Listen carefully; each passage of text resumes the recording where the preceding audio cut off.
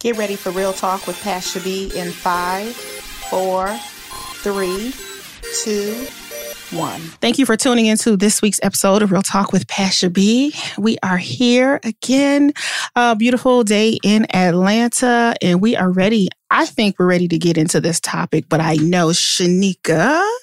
Hi, Pasha. How are you? Hey, girl. How are you? It's wonderful. It's a wonderful day in the neighborhood. So, are you going to do some introductions? I am. So, we would like to welcome Kevin. Kevin, say hi to the people. Hi, everyone. My name is Kevin Weld.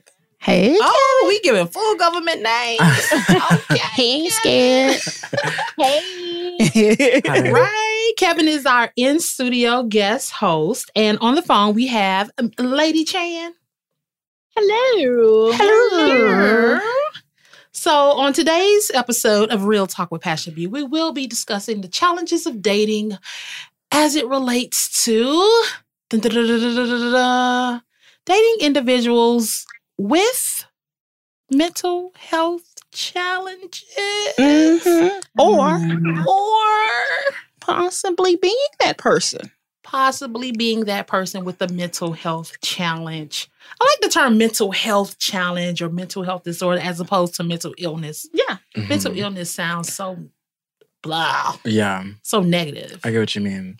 I definitely feel like when it comes to like the diagnosis of mental health, it's very important. And especially when it comes to like dating, like whether they're a romantic partner or a sexual partner, I feel like, well, at least because one doesn't necessarily mean the other, right? Yeah. It doesn't. They're two different words because, you know, they have two different meanings. You know what I mean? I know. Everybody don't know. And I feel like if you're going to be dealing with someone long-term, whether it be sexually or romantically, I really feel like, you know, talking about any diagnosed mental conditions that can affect your connection with that person, I think that definitely has to be discussed. And also just really just practicing that open, clear communication. Even though I'm personally not diagnosed with any mental health like illnesses or anything like that, but at the same time, I don't blame people who are diagnosed with mental health disabilities for not out the gate like saying, "Hey, I got a little bit of schizophrenia," right? Or "Hey, I got." Did you say a little bit?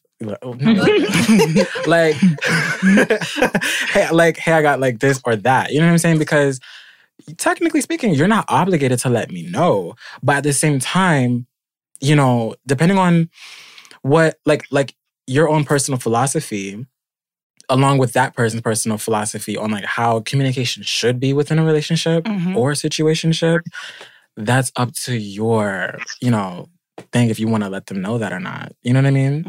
And for me, as someone who's not diagnosed with a mental condition, I can't just be like, Nick, you should have told me, blah, blah, blah, blah. Right. You know what I'm saying? Because it's their space, it's their life, and it's their own particular mental health. I cannot push them over that cliff. You know what I'm saying? That's true. I can only be compassionate and understanding towards them, sharing that with me. So we have to also grant them the space as well to be able to speak for themselves. Jan, what about you? What you think about that? I've been in 5 relationships, and out of the 5, I want to say 2 of them dealt with not doing their work. And that, I think that's a main issue with a lot of people is maybe you're not like diagnosed with something from a doctor, but maybe, and I feel like everybody has their drama, which could lead to drama trauma, where people are doing things, accusing you of things, not dealing with their issues from how they grew up and, you know, what they saw and what they think is, oh, this is how you show love to somebody. If you don't do this, you must not love me. And dealing with all of that. If you meet somebody and they haven't done their work, anything you do to make the relationship great is not going to work. Because I went from meeting someone 15 years ago, having a great friendship, having a 2-year relationship of just bliss to that turning into 15 years of constant good times, shitty times, bullshit. And then now we have like a 2-year-old and court all last year, and now he took a plea deal and there's no communication. Mm-hmm. So sometimes when you spend time with people and you have, the ups and the downs, you could have that, but if somebody's not willing to work on their shit, it's going to be pointless. It's going to be pointless. And you're going to throw years of work and time and effort away over you not being ready. And I think the key is to meet someone, spend the time, have your boundaries, know your needs, know where you're at, and be able to deal with your shit. Mm-hmm. So do you think we have blinders on? The goggle eyes, googly eyes, or beer goggles, so in love that we don't see the obvious. Yes, and we don't want to address the obvious. Yes, and that is why a lot of people stay in relationships that they know aren't going where they want it to go, aren't growing, but they're too scared to stop and start over because they're gonna look like they failed. No, you're gonna look like you set a boundary for yourself. You know this is not going somewhere, and you're going to start to fix it. I want to briefly go back to what Kevin said. So at what point in time do you think, especially in the dating situation, would it be appropriate for someone to share with you that they're going through something? Within the first 2 to 3 months. Well, for me, I wouldn't put like a timestamp on it. I would more so put like a feeling stamp on it, if this makes sense. Like, when you have, like, you and someone else's new situationship or romantic relationship has developed and matured a little bit more over time, and you guys have reached a new level of reality where you guys are more comfortable talking about like the intimacies of your own mental health and like the things that like you don't just say to a random stranger on the street. You actually like develop that connection a little bit more. I feel like when the both of you have mutually felt that you guys have stepped into that space, I think at that point is a time to talk about that, or at least maybe have a conversation with yourself first if you're the one that's diagnosed with the mental diagnosis, if you'd like to talk about that with them. But also operate on the philosophy that you are not obligated to tell them that.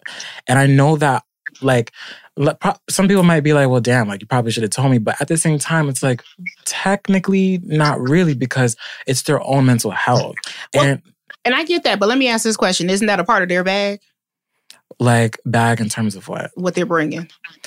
I don't really look at, like, a mental health diagnosis like a baggage. Well, let me say this. When I say bag, so I don't even necessarily mean that with a negative hue on it. Okay. So if you have children per se, that's a bag that you're bringing in. If you have... If you don't have a job, that's a bag that you're bringing in. Yeah. If there's so many different types of variables of things that you bring to the table or you bring with you when you enter a relationship. And the relationship is two-parted. So if the person that you're dating does not have the ability to deal with your condition, at what time, period, do you allow for that person to be like, I don't want to deal with this? Well, I think when you go to get to a point where y'all both know why you're entertaining each other and y'all have that conversation, and it would be appropriate and mature of you to be like, okay, if we're going to do this, let me just tell you a bit about me and what I deal with. Because the issue is when you don't be upfront about what you're dealing with or what you do deal with. You don't know if that person had a parent that dealt with someone that was depressed or someone that had a, mental illness, and they're not ready to get into that. So if you didn't bring it up and then y'all 6 months in or y'all a year in and this was never brought to the table, I feel like it's kind of stealing a person's ability to make a decision. I think it's stealing the options. Don't take my options from me. Yeah. Don't take my options from me. Because my last relationship, I I knew him BK. And when I say BK, before I had kids, when I was living in New York. And we decided to try a relationship where we will be physically in each other's lives with our children. He has 2 children. I have 2 children. And he discussed with me that he suffers with depression. So I said, are you seeing a therapist? Are you taking anything about, that's supposed to help you with your depression? No. So that just told me, like, you're not ready to do your work. And I can't be over here raising 2 kids and you having 2 kids and you're not willing to do the work. So I had to end that. Mm-hmm. You have to be with people, especially when you bring in 4 other children that are ready to do the work to make it work, because it's always going to have limits and boundaries that y'all not going to be able to cross together. I agree. Mm-hmm. I definitely feel like, if my specific man was diagnosed with a mental disorder and has not taken on anything to help like remedy it or like, help him have a better grasp on it. Mm-hmm. I do feel like at some point, you do have to talk with me about that, because whenever an episode comes about and you don't really have a grasp on it and it really starts to affect our relationship, then I feel like that is something that I would definitely encourage you to talk with me about that. Mm-hmm. But with my statement earlier, I was more so talking about with someone who is diagnosed with a mental disorder and has already taken those steps to like having a better grasp on whatever. You know what I'm saying? Because like at that point, it's like you're doing whatever it is that you need to do to make sure that you're operating as healthy as you could be for the sake of yourself and also our relationship. And I mean, and that's where I was saying, like, when it comes to being obligated to like telling someone, it's just like, not really. But for me, it's like a strong, you're not obligated if you have taken all of the steps to make sure that you have a healthy grasp on like just making sure like you're moving about life healthily or as healthily as possible, And also like I cannot. And me personally, I'm not diagnosed with any mental disorder, so I can't really speak for that. But, I can only speak for myself, Yeah. And also, we're talking about individuals who have been diagnosed, but from what I see out here in these streets, it's a whole bunch of folks that's not diagnosed. Mm-hmm. And before we kind of get into that, I just want to mention some common mental health disorders. We've already mentioned some, such as depression, but also included in that is PTSD, anxiety disorders, schizophrenia, mood disorders, including anger issues. Mm-hmm. So when we're talking about individuals who we think may have undiagnosed issues or illnesses, how do you approach that conversation? Have you ever been in a situation, Chan, because you sound like you've had a few, ma'am, where you had to potentially, suggest to someone that, you may want to go lay on somebody's couch? Did wrong. I'm sorry. You may want to go see a therapist to address some of your issues because I cannot help you. Chan? Is she there? Chan, are you there? Hello? Kevin, you can go ahead and answer that while we... Well, I feel like there's a lot of people that are undiagnosed when it comes to their mental health who may have something. So, I mean, even if, you could meet a guy on... Like you can meet a guy who you're really interested in, and things may seem fine, but I mean, he may have an undiagnosed mental disorder that you probably have not picked up on. Just because like he like it's not like some really big brash like signs of something particularly does not negate the fact that there could be something, but it just shows in other ways that you may have not realized that it can manifest in. Absolutely. So I feel like at the very core of this subject, I feel like everyone needs to really exercise the privilege of therapy. And really like self-care. Yeah.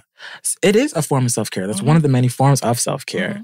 But particularly in our Black community, it's definitely not the first, choice, which I completely hate the fact that that is the norm in our community. Because a lot of times when I do talk to our Black peers, they think of therapy as something that is very like outlandish. They think that you have to really be going through something super duper serious to go to therapy.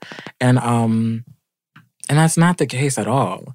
But going back to your question though, there can be a lot of people that are undiagnosed that has a mental disorder. But, it might not be in a way that you normally see it in. You know what I'm saying? So at the core of that, I think... Or that we expect to see it in. Because I think a lot of people have this idea of how that looks. It looks violent. It looks apparent, and that's not necessarily the case. There are subtleties. Kevin, why you looking like that? Because he got something up here. He got something up here. Because a lot of people think like it's like you gotta be like crazy, like stepping on the table and right. circle blacking dancing. out. And, like tribal dancing, all that stuff. Like you don't. Right. It could be the person who's bagging your groceries at Kroger. Yeah. You know what I'm saying? We have Chan back on the line. Hi, Chan. We missed you. Hey, we did. So, Shanika asked you a question. Oh, go ahead. No. Oh, she was not. So I was asked if you were in a situation where you felt someone potentially needed to see someone, a professional, about their behaviors. How do you approach that subject? They need to go deal with their shit. What Pasha said.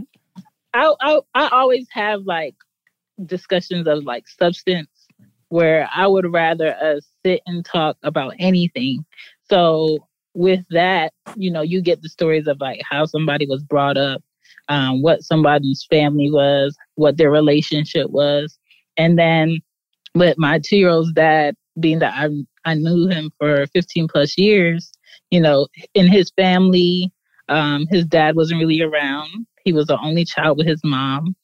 And his family was a lot of pimps in Milwaukee. And a lot of pimps? Not one, but a lot of pimps. Several plural pimps? That showed a lot about how he looked at women, how he treated women, how he talked to women. And over the 15 years, it was kind of like, I had to have like discussions where you can't talk to me like that, or you can't approach us like this, or the conversation could have went different if you talked to me in a different manner. And he had to learn that, which he did over time. But then you would see slight times of needing to know where you are, or him just like come into the house and be like, you better not have no niggas, da-da-da-da-da-da. And I'm just like, why are you talking about this? Like, what in your car, you driving over here, made you think about having this discussion with me out the blue? He was like, I don't know, I'm just saying.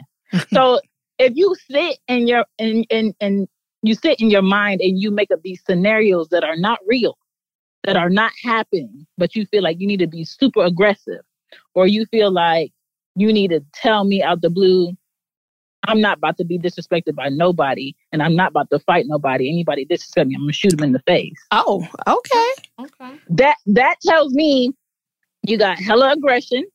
You're angry about something. You don't want to sit and discuss anything, but you want to have your slight moods where you want to say what you want to say, but you can't control the ending result of how somebody feels when you say things like that. Yep. Okay.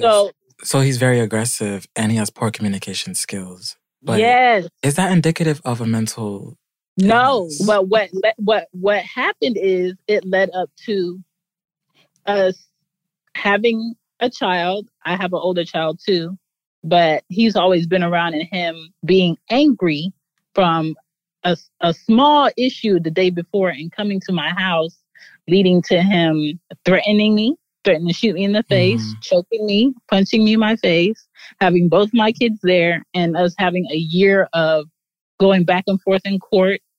Him threatening me while still having visitation with my kid, and us now having no relationship, but we have a kid. And my thing is like, all the small times that we had a discussion that I told you need to talk to somebody, that I told you maybe you need to sit and have a conversation with your dad because you feel like the black sheep out of all your dad's kids because you don't have a relationship, that's going to bubble into other things. And that's exactly what happened.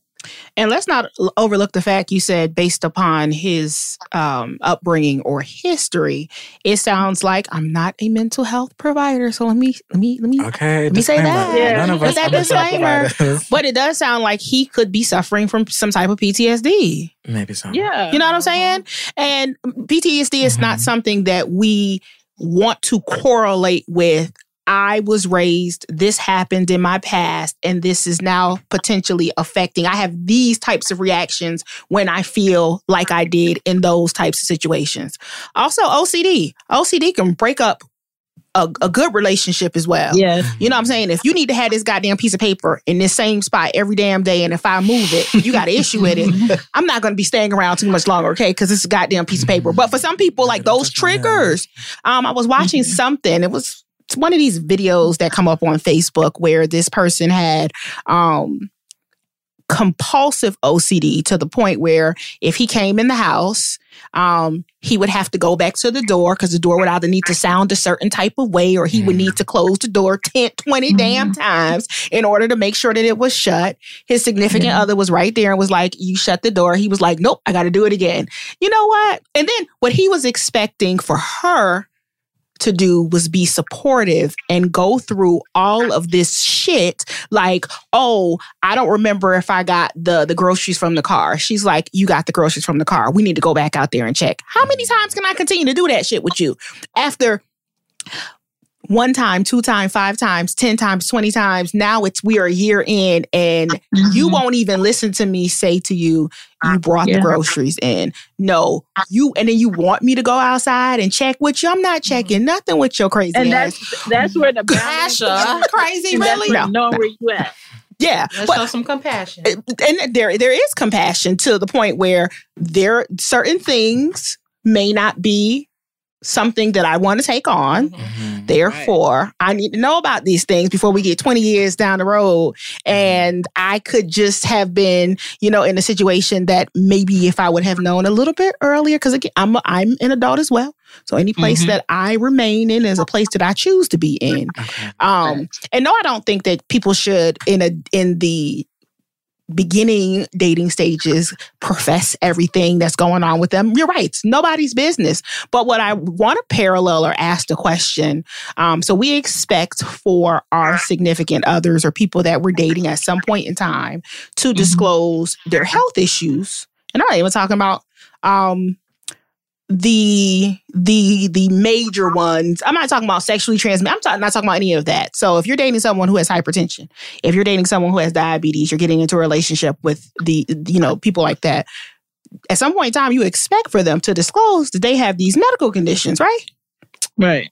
Shanika's looking at me. So I'm waiting for you to continue. That's the question. Do you? I never thought about it. I think it typically comes Expect is a strong word. Yeah. If we're getting into a relationship and you have type 2 diabetes. Well, I think I would diabetic. No. Listen. Nope. Hear me out. Asha, I think at some point that would come out in the wash because they're on medication. And the people I do know who have those type of illnesses, usually they just, share that type of information. But I know people, Kevin, I'm on your side. To expect, I know people who have hid the fact that they have hypertension, right? Mm-hmm. Men do it all the time. Shanika. Hiding that you have, why would you hide that? Because there's a side effect to the medication, honey. Oh, that's going to come up. No.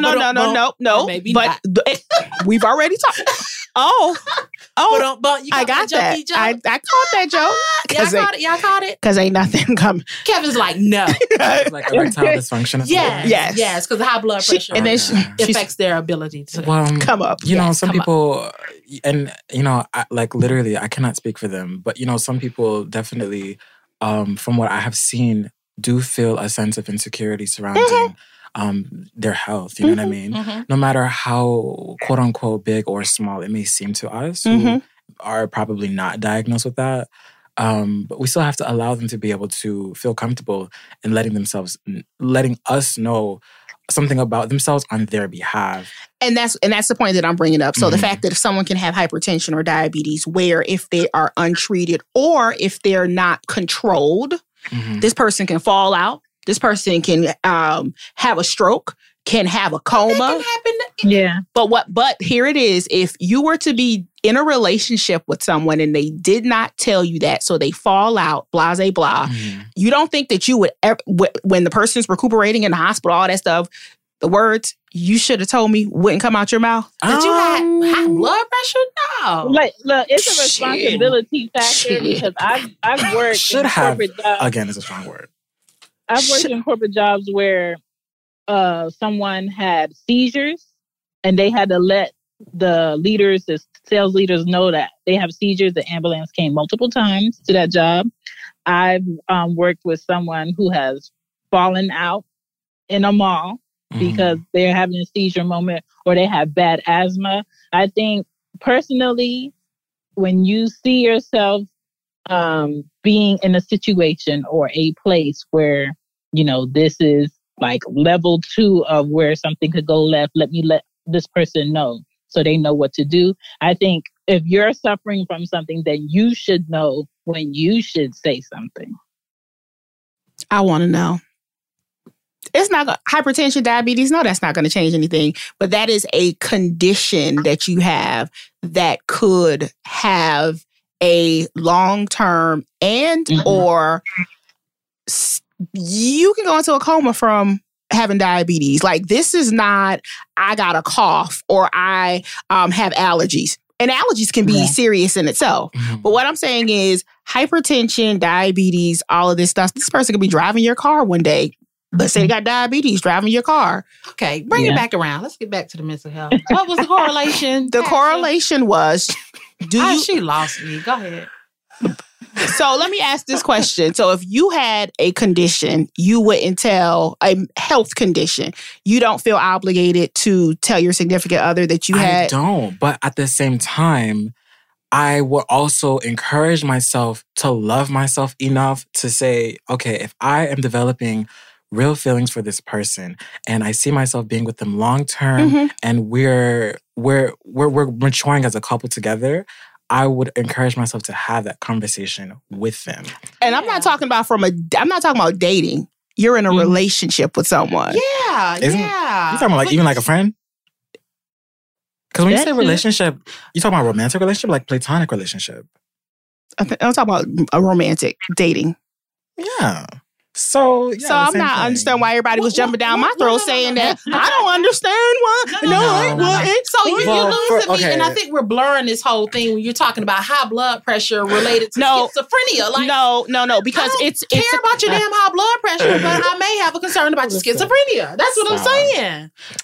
They're both they're both conditions, though. We're gonna go. There's a spectrum. There's levels to this thing. I don't think there's levels. And I think they just are. That's the point that I was bringing up in the fact. Whatever it is, right? If it's affecting your health, it's affecting your well-being. Yeah. At some point in time, should you relay that to the person that you're in a relationship? But if Shanika doesn't want to, we're going to move on. Give us some stats. Okay. Give us some stats. But before we move on, I want to go back to that example that you had brought up. Because I wanted to actually think about that. Like, I wanted to like thoroughly think about that. So you were saying like, let's say like this person. Let's use hypertension. Hypertension? Yeah. Okay. So that person who had hypertension fell out and is in the hospital and woke up from a coma. And you said, damn, you should have told me this. I would probably say you could have told me this. And then I would also ask, why couldn't you tell me this? Right. Were you like not comfortable? What is there anything that I can do to help you feel more comfortable in relaying like your health conditions over to me? And Kevin, I'll agree. I will change out the word should have with could have. Yeah. But I think the underlying thing is there either you put some sugar on it in regards to what was going on, why you didn't feel as though you could share that information. But it seems like there is a thought that you would have liked to have known that. Yes. Wait. Just give it to her. Just give it to her because she's not gonna let it go. Wait, say that question one more time. Because would you like to know if someone had a medical condition that you were in a relationship with, a romantic? I would like to, but I would also have to respect boundaries at the same time. Mm-hmm. And I mean, that is very much so within their right to let me know if they have any like health conditions or anything like that. And of course, like if we're talking about like sexual health and stuff like that, and like my sexual health is now in jeopardy, like being jeopardized, whatever, of fucking course. Yeah. I expect you to talk to me about that right out the gate. Yeah. But, you know, if it's like, you have general anxiety disorder, right? Sometimes being in a crowded space makes you feel like you're about to die. You know, I would love for you to tell me that at the beginning of our relationship, but ideally whenever you're most comfortable, because literally you're the one that's going through that every time we walk into a crowded space, not me. Right. So I have to wait until you say something. So I would definitely, like I said, I would like to, but I would like for them to tell me, but it's really up to them. Mm-hmm. I mean, that's why for me personally, I just practice the philosophy that, you know, if, let's say, in the future or anytime, whatever, I was diagnosed with anxiety disorder, whatever the case may be, I would still encourage myself to say, like, I want to talk to this person about this. It might be a tough conversation, and it might not be a tough conversation. But I encourage myself to talk with them about that because, you know, if I was not diagnosed, I'd probably want to know my own self as well for the sake of you and also my relationship. Gotcha. Shanika, break down your damn stats because she got about 50 million of them. No. So going back to what we're talking about mental health as it relates to dating.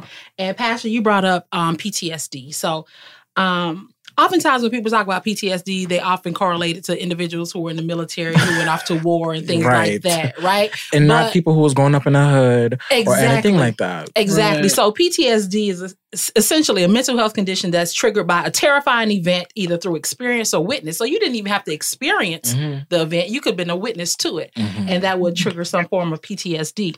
So with that, I wanted to paint a picture and give you some numbers of exactly what this dating pool looks like, right?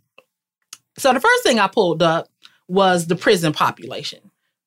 Because I think we can all agree that that might be a traumatic experience, right? Yeah. So some of the statistics I pulled up as it relates to prison population. So there are currently 1.3 million people incarcerated in state prisons. Not county, not federal, not probation, but state prisons, period. Then I broke it down just for our area. Florida, there's almost 100,000 people incarcerated. Georgia, 52,000. Texas, 136,000. New York, 51,000. California, 115,000.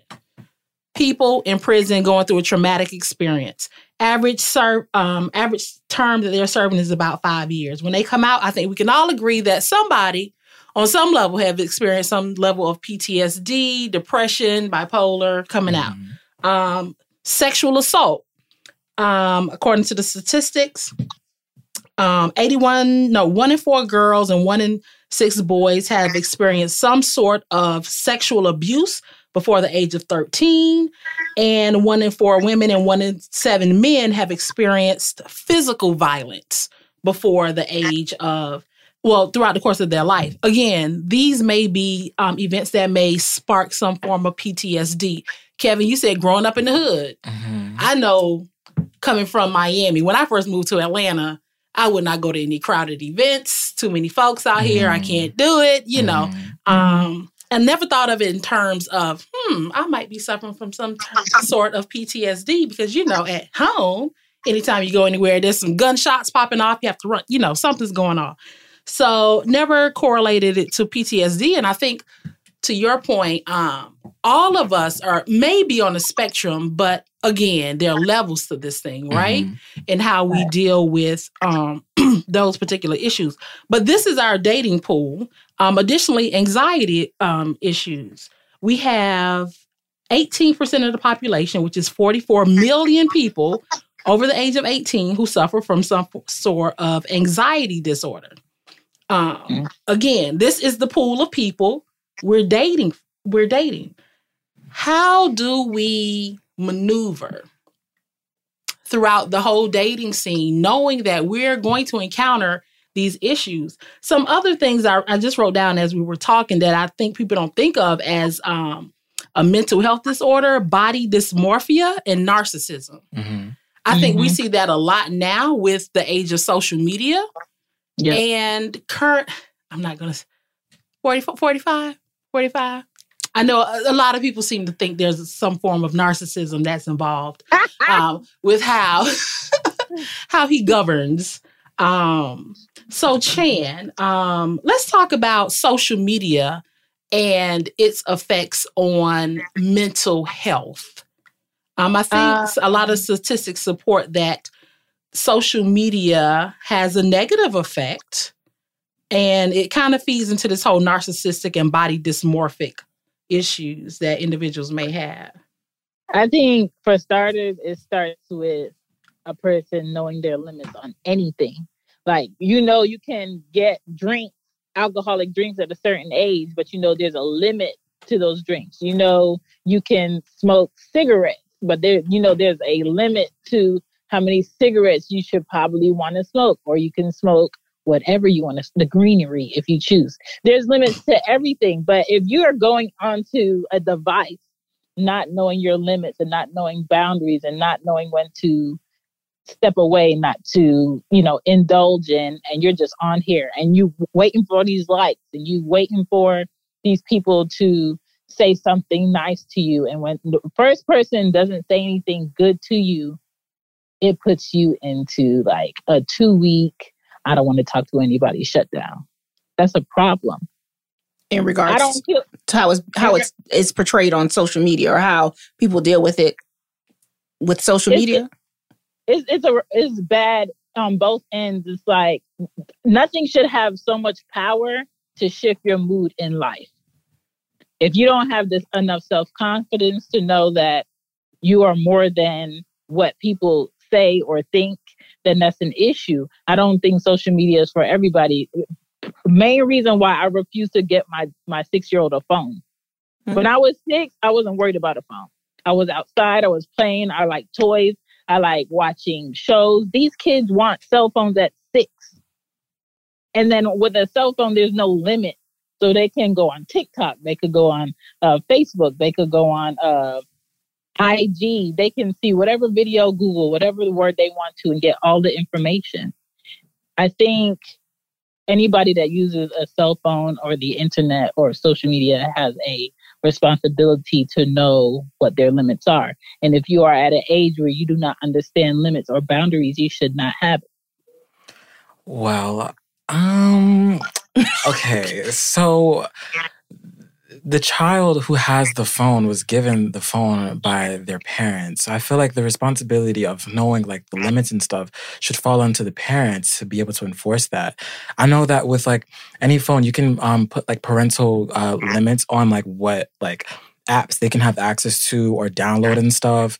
So, I understand that like a lot of younger people, including myself, were definitely raised in an era of the internet. And of course, the manifestation of cell phone and laptops and computers happened after that. And it has become very popularized and also the norm. But at the same time, it's the parents' responsibility to make sure that the children are using phones with guidelines and limitations already enforced onto it. Mm-hmm. But going back to the original question about the whole body dysmorphia thing and also narcissism, that I have no clue about because I personally don't know. Like, I'm not a psychiatrist. You know what I'm saying? So but you've come across some narcissistic ass people. I think so. With narcissistic tendencies, possibly. Yeah. I don't know if they're diagnosed with on the spectrum. They're on the spectrum. Right, it's a spectrum. And body dysmorphia, even if you don't know any personally, on social media. I just watched a video yesterday where this woman has, and I don't know, I think she said in the US bra size, she was like a 34ZZ. right? So she has implants and she has expanders, and I think she's able to pump her shits up or to adjust as need be. But so a 34 frame is like, it's a small person. I ain't no 30. Kevin, I ain't no 34. You might, the circumference around your rib cage may be a 34 equivalent to what a woman. So that's a smaller person. Gotcha. I don't think Z, let's just say, I'm a long way from a Z and I'm rather endowed, but that's a way that's like it's extreme. And so the point with that is these people are looking at their bodies in manners or in ways that everybody else wouldn't see them. I was about to say normal. I was, but then I took that back. Such as people who, body dysmorphia also happens with people who used to, let's say, be overweight. And then they've lost the weight and they still see a fat person. Or if someone who is dieting excessively and they are nothing but skin and bones and everybody else can see that they're skin and bones and they don't see it. Okay, now I'm glad that you gave an example and defined that. But I still want to piggyback off of the original example that you said. You were watching something on social media and there was a woman that has a very well-endowed chest and she has surgeries to make it more bigger or whatever. But you see, at the same time, I mean, that could just be her wanting to do that for herself and not really a body dysmorphia kind of thing. Because, for example, and arguably speaking, let's say someone wants to have, I don't know, breast reduction because they want to have breast reduction, not even for aesthetic purposes, just for the sake of fulfilling their own desires amongst their own bodies. Because we all own our own bodies. And that's the philosophy that I operate on. And I recognize that as the truth for everyone. Everyone owns their own bodies. So it's like, if you want to get breast reduction, I cannot say, girl, you have body dysmorphia. No, you can't. And let me just read this specifically. It's a mental illness involving obsessive focus on a perceived flaw in appearance. So I think obsessive is the operative word there. Obsessive focus. Yeah, on a perceived flaw. Gotcha. So... And then that word flaw, I think is kind of subjective, but I think the obsessiveness of whatever it is. So with this person that I'm talking about, she was married, got a divorce, had 2 breast augmentations within a 3-month period, and has continued to augment her breasts to the point where your frame but putting ZZ 6,400 cc's of silicone into your body, that's not even the way your body's built to handle something like that. So, and she continues to want to increase the size. That's why she has the expanders, because now she has to put these things to allow her skin to stretch in order to continue to go up in size. Okay, pause. This is my issue now. I remember when people were getting plastic surgery because of a medical need. Plastic surgery has gone from a medical need to how much you're willing to pay. And I feel like it's a lot of people's responsibility as far as the doctor, as far as the person that's saying, hey, I have no medical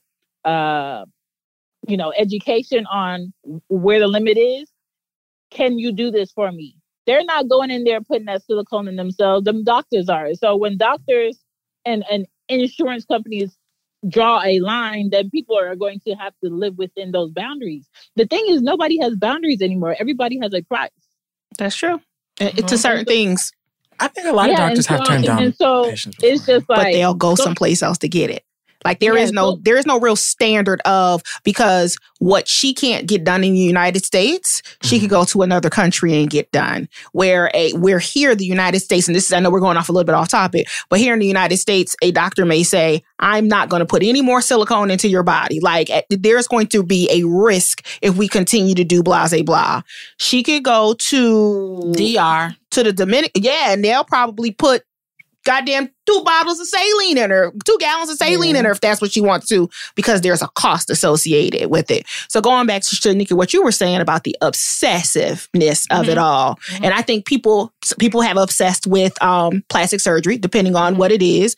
But even dealing with that from a dating perspective, or let's go back to the population of people that we may encounter. So body dysmorphia could be one. So body dysmorphia, narcissism. So what I looked that up, it's a disorder in which a person has an inflated sense of self-importance.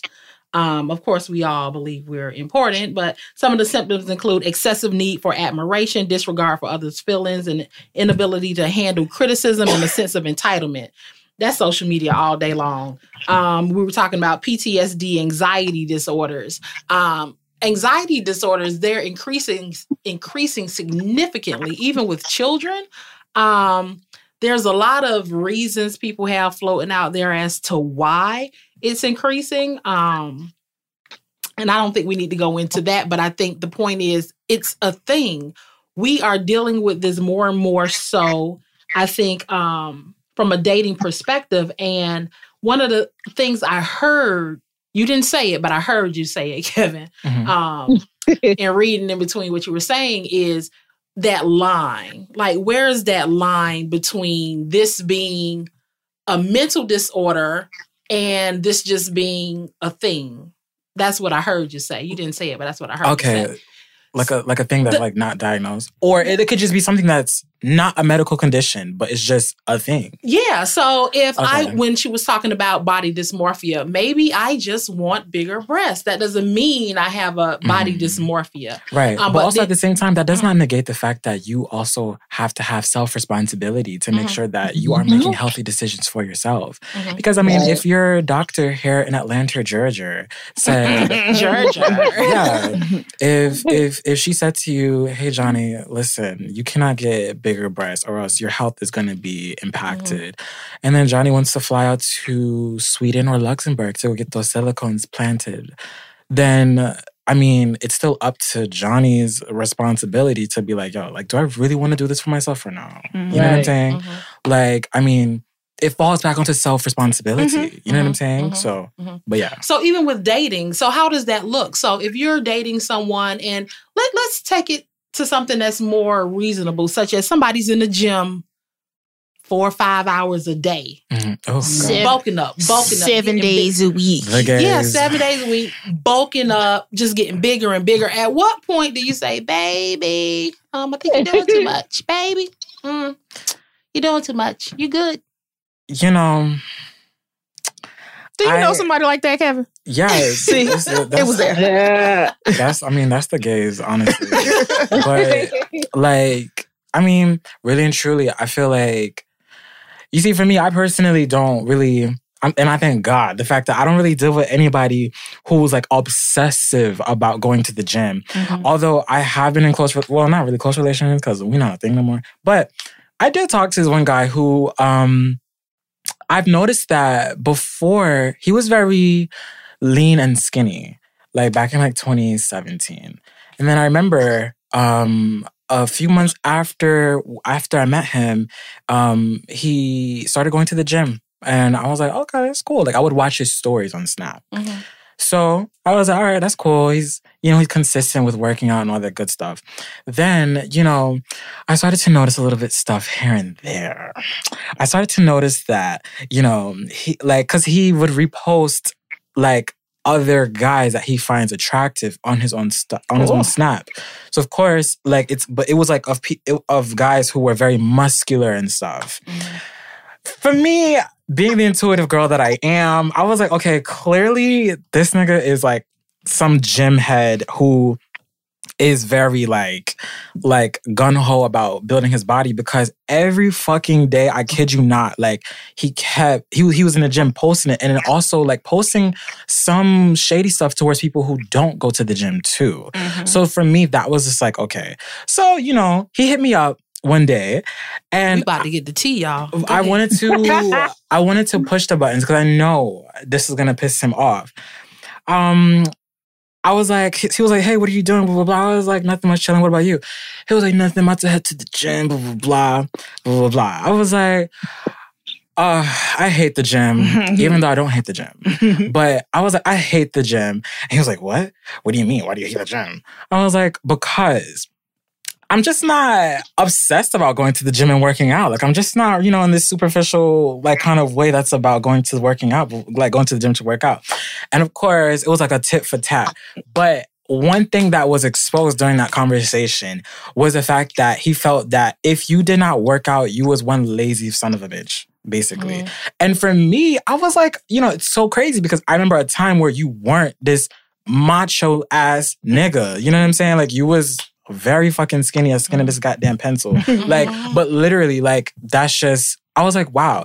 But as far as body dysmorphia goes, I mean, because I don't know, I think that would maybe go into like narcissism. That's probably, yeah. Maybe so. On the spectrum of narcissism. So again, I think there are levels to this thing. I think most people can possibly deal with the one end of the spectrum. But when you start getting over into the other end, I think that's when the eyebrow is raised. And the fact, let me not say or, and the fact that we encounter people like this, what part of the spectrum they're on a daily basis, right?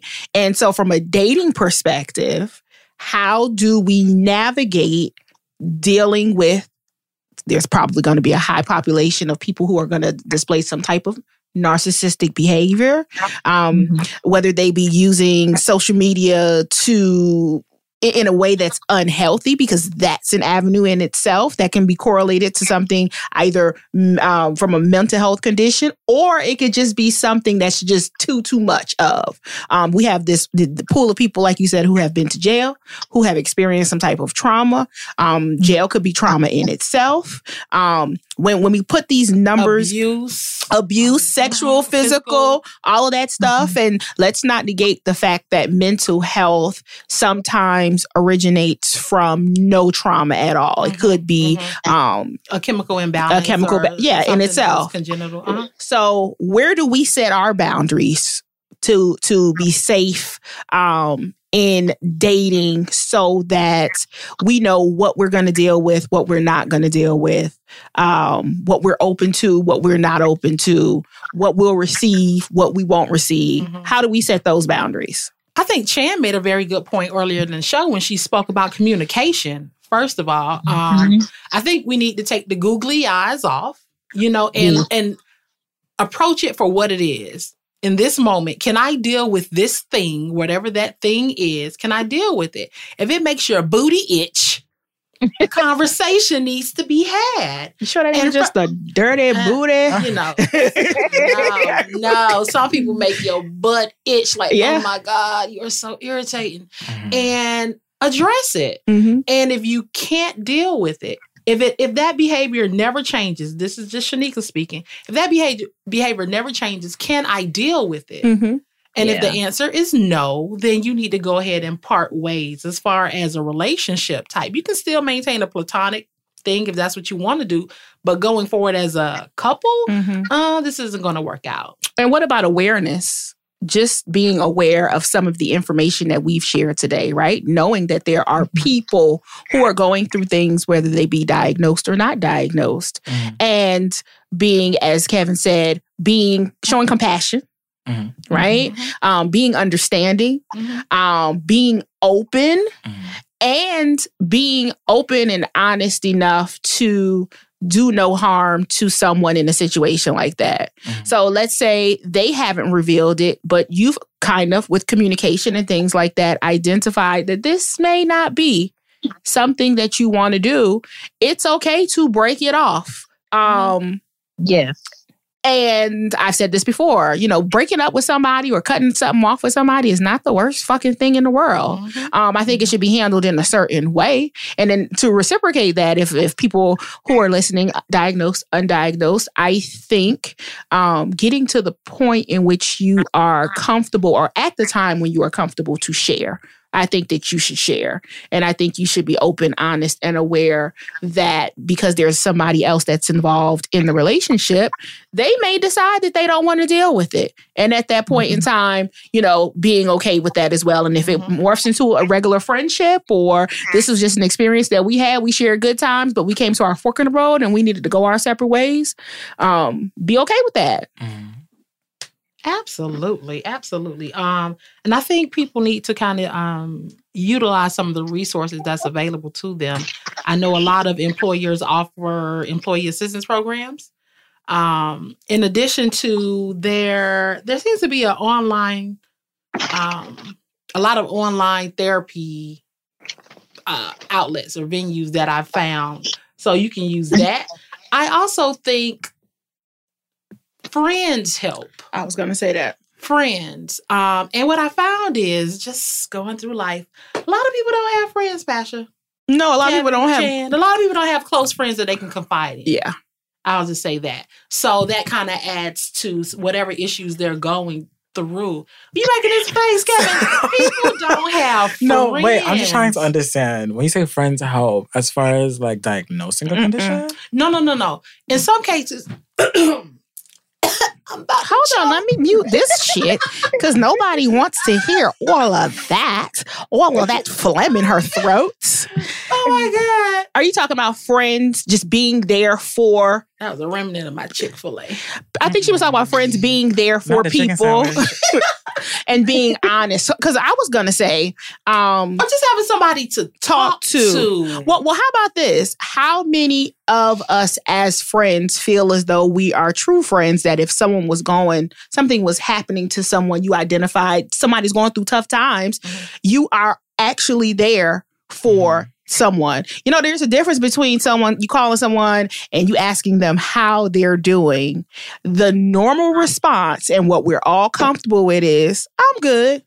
Are you prepared for the person who tells you that they're not good? Hell yeah. Because a lot of people aren't. To me. A lot of people are. I'm going to tell you.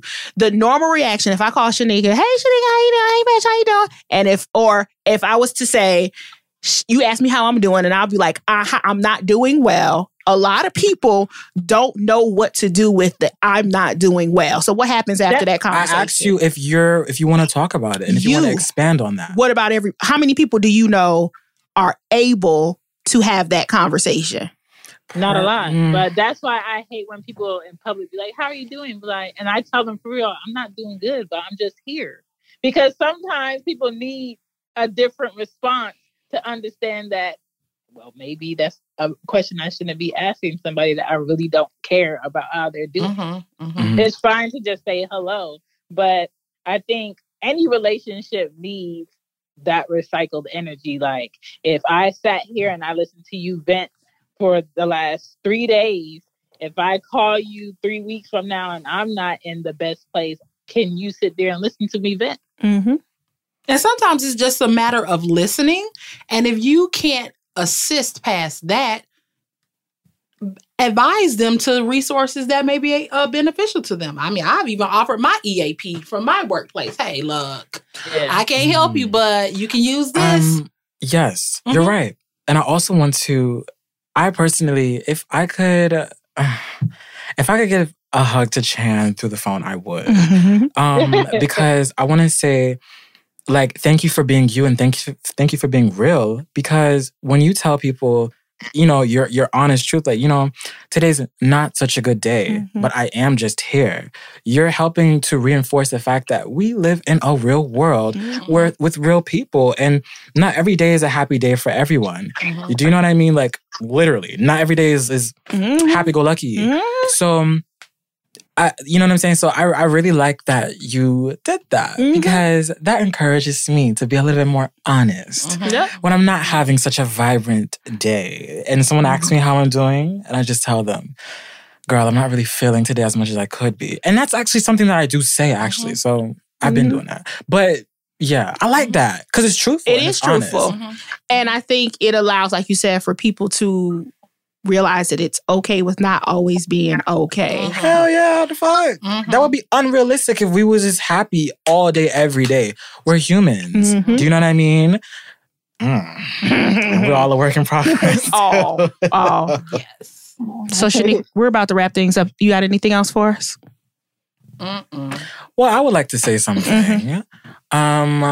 I want to thank everyone for listening out today. And I also want to personally thank Chan for calling us today, as well as Pasha and Shanika for inviting me to talk with you guys about this subject.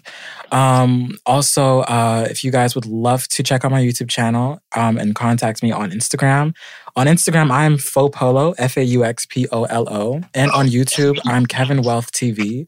That's KevinWealth TV.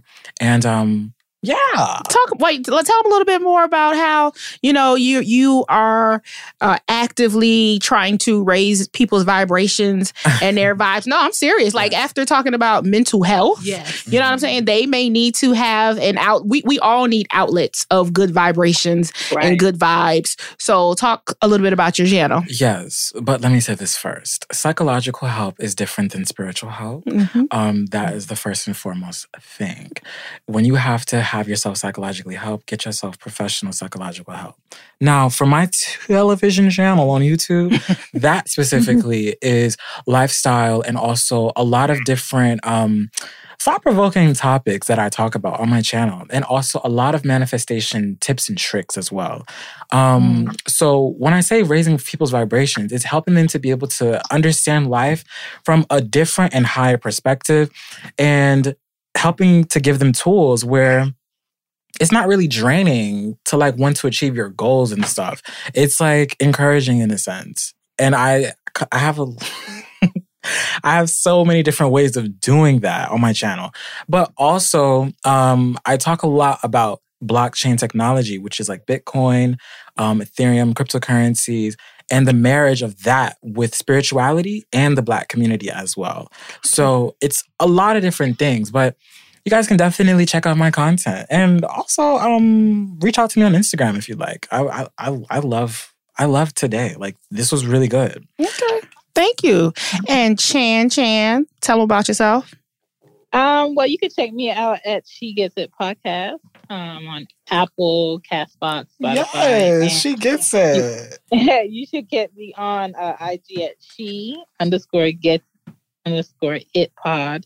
And my website is www.whoisshan.com. And today is just all about, getting the information and the knowledge. There's no reason why someone should be out here in life saying, I can't, I don't know how. There's too many resources. And that's when I like podcasting for that reason. There's so much information.